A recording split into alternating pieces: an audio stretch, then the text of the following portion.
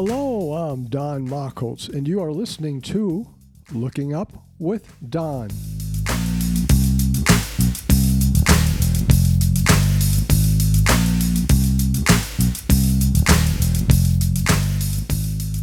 This is the Looking Up with Don podcast, episode number 71 for the week of May 12th, 2021.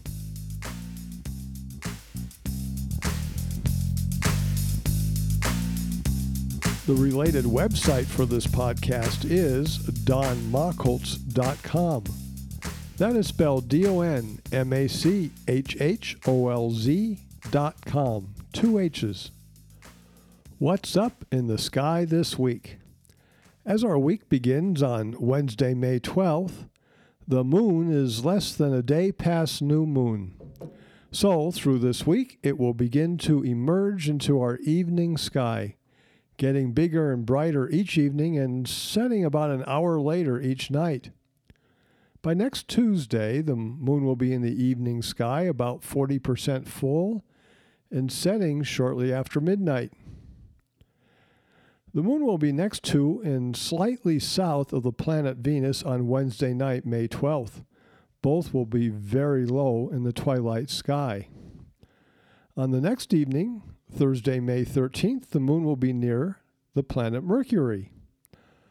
Mercury and Venus are both in the evening sky, and this week Mercury is the best placed it will be for many months. You can find it in the late twilight sky just above the western horizon. Venus, much brighter, is below Mercury. I do not know what your twilight sky is like, but where I live in Arizona, the sky is not as blue as it usually is after sunset. There seems to be an orange glow that lingers. Sometimes a volcano, a Sahara sandstorm, or smoke from local wildfires will give us that effect. Nearly 2 months ago, I discussed a new nova in the constellation Cassiopeia. It was discovered on March 18th by Yuja Nakamura of Japan. Its official designation is V1405 CAS. Instead of fading, which happens usually to most nova, this one has brightened and is now about magnitude 5. Get out and see it. It is in the evening under the North Star, and in the morning it is in the northeast sky. Podcast 71, Map 5, is of the nova in Cassiopeia, and the magnitudes or brightness of some of the non-variable stars are marked so that you can make magnitude estimates of the variable star over the next few months. Will you be able to see the International Space Station this week, which for our purposes begins Wednesday, May 12th through Tuesday, May 18th?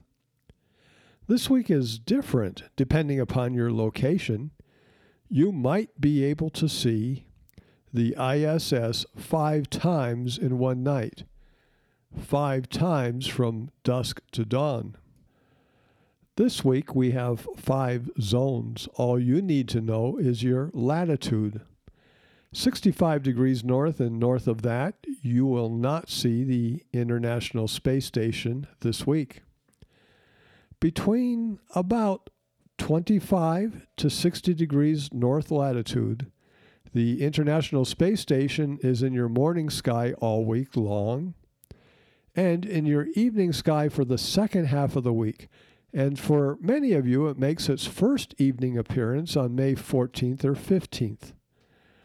So from 25 to 60 degrees north, especially on the evenings of May 14th, 15th, or the 16th, you might be able to see the International Space Station 5 times in one night.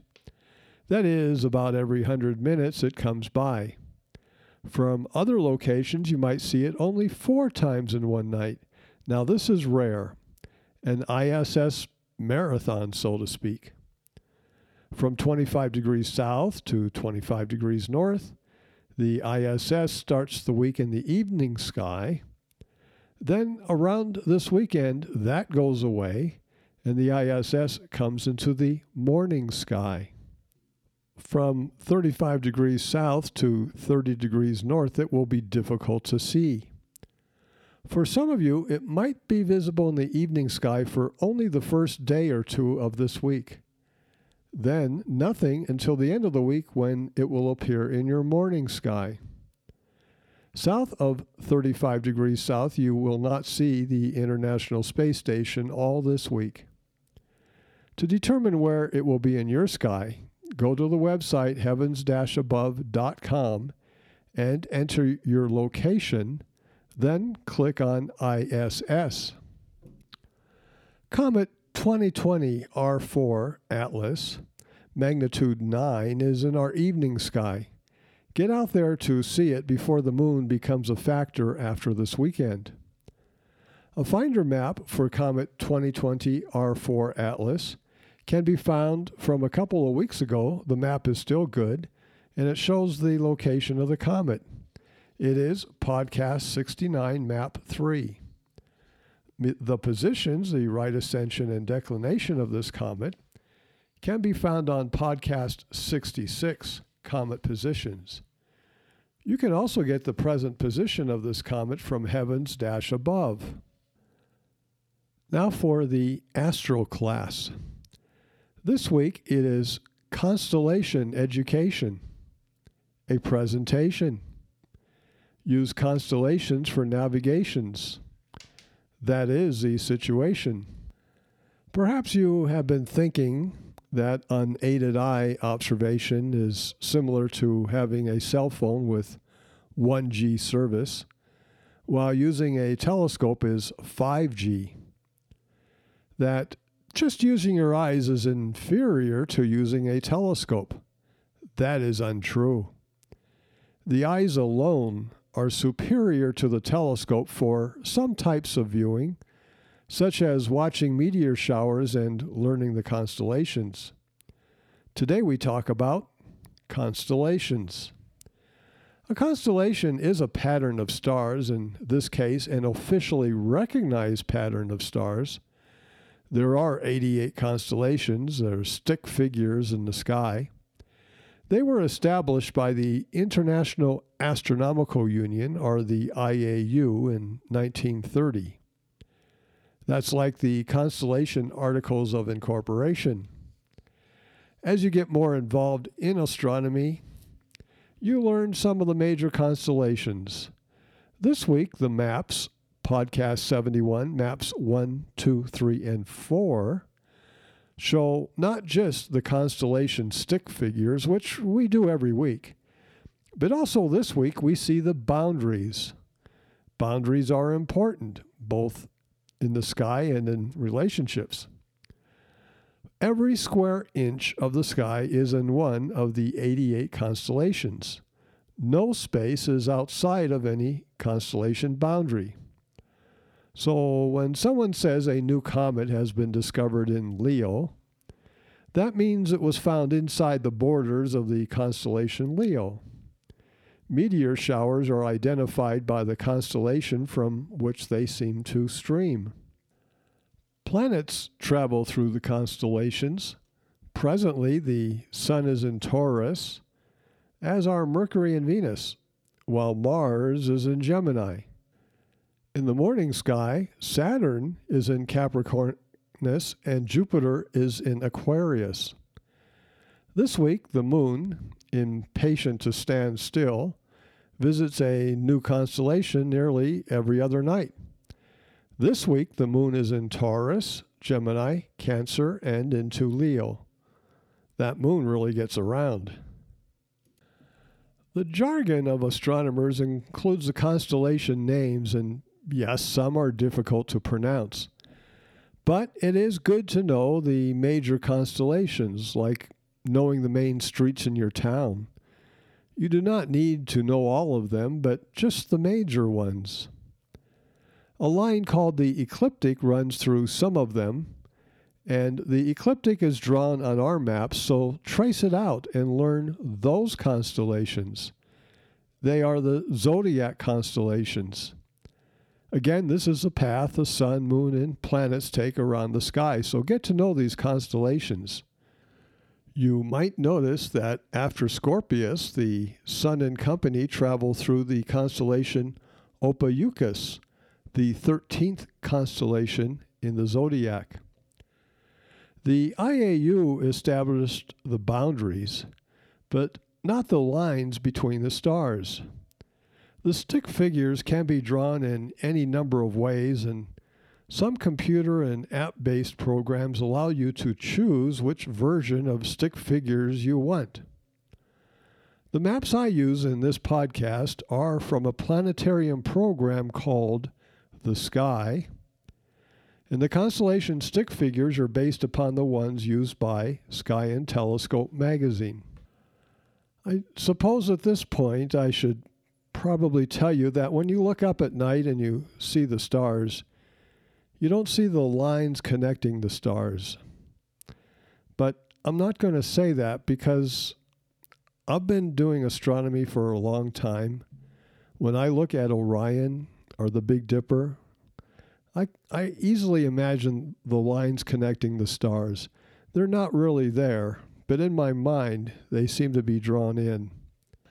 The 4 all-sky star maps, Podcast 71, maps 1, 2, 3, and 4, cover much of the sky. Maps 1 and 2 show the evening and morning sky from the northern hemisphere, as seen from 35 degrees north latitude. Maps 3 and 4 show the evening and morning sky as seen from the southern hemisphere, 35 degrees south.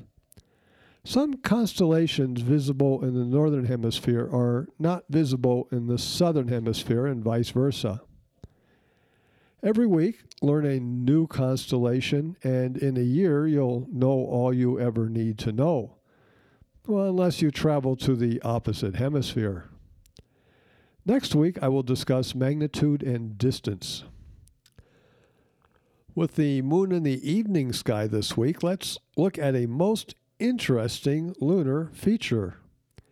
It will not be illuminated until this weekend, Saturday, May 15th. It is a pair of small, recent, by recent, within the last billion years, impact craters, and a bright ray extending away from them. The name of these craters is Messier and Messier A. They are identified on Podcast 71, Map 6. They may be visible in a pair of binoculars, but a telescope will really bring out the details. 2 craters. The one closest to the limb, the edge of the moon, is simply known as Messier, named after the comet hunter Charles Messier. It measures 12 by 12 kilometers at 7 by 7 miles in size. Next to that crater is another crater known as Messier A. It actually appears to be one crater upon another, and this feature measures 13 by 11 kilometers, which is about 8 by 7 miles. Your city could probably fit in this crater. Look at this carefully. You are not seeing double. Then there are rays. They extend from this crater for nearly 100 kilometers. That's about 60 miles. This whole complex is very interesting. So, how did it form? The theory has been that it was a meteor making a glancing blow, hitting the moon and creating Messier, then skipping and falling again and making Messier A. The ray pattern seems to show a spray from this glancing hit. There is another theory. Yes, it could have been a glancing or low-angle hit, but it was done by 2 or 3 projectiles. Just as many asteroids are now known to be binary, that is, 2 asteroids when we thought there was only one, and periodic comet Shoemaker-Levy 9, which hit Jupiter in 1994, consisted of more than 20 fragments before it hit Jupiter. So too, we probably have a hit by a multi-nucleus object. It now seems very obvious, and the real mystery is why we do not see more of them. So take a look at Messier and Messier A this weekend or during the next week and ponder the possibilities. This podcast takes effect on May 12th, 2021. Every podcast I do is from Wednesday to the following Tuesday, so you have time, if you observe mainly on the weekends, to plan your weekend observing. This Wednesday, May 12th, is the 35th anniversary of my third comet discovery. This comet, upon discovery, was known as 1986E. It turned out to be a periodic comet, coming closer to the sun than any known periodic comet at the time, and it orbits the sun every 5¼ years. It was later given the name 96P. That permanent designation supersedes what it was known as before, periodic comet Machholz, or periodic comet Machholz 1. This comet is a rather strange comet. It is the brightest periodic comet on a regular basis, as it goes 7 times closer to the sun than we are, and when it does, it gets to about 0 to second magnitude. Studies show that this comet seems to be connected to 8 meteor showers, most of them minor meteor showers, but a few major ones. It seems to be connected to an asteroid. It seems to be connected to two groups of comets, 2 comet groups. Altogether, this is known as the Machholz complex. Look it up, the Machholz complex. It consists of all these items. So 35 years ago from Loma Prieta, a mountain in central California between Santa Cruz and San Jose, is from where I discovered this comet using my big home-built binoculars. At the time, the comet was about 10th magnitude and 2 degrees south of the Andromeda Galaxy in the morning sky. Like I suspect most comet hunters do, I remember the anniversaries of my comet discoveries much as a person remembers the birthdays of their children. The story of the discovery of comet 1986E or 96P is found on my website, as are the discovery stories of all the 12 comets that I've visually discovered since 1975. To recap the podcast, what's up this coming week? This is a real happening week. The moon is beginning to make itself known in the evening sky. Mercury and Venus are also low in the western sky as twilight proceeds. This is our last good moonless week to see Comet Atlas. Learn some constellations and see the craters Messier and Messier A on the moon this weekend. And do an International Space Station marathon. You have been listening to Looking Up with Don, podcast episode number 71. For May 12th, 2021, I'm Don Machholz. Once again, the related website for this podcast is donmachholz.com. That is spelled DONMACHHOLZ.com, 2 H's. You can contact me at dontheastronomer@gmail.com. Once again, that is dontheastronomer@gmail.com. God willing and pod willing, I'll be back next week for another episode of Looking Up with Don. We will discuss what's up in the sky, watch Mercury and Venus close in on each other, and in our astro class, we'll learn about magnitude, which is brightness, and distance. All that and more. Thank you for listening. See the sky this week. I'll see you next week.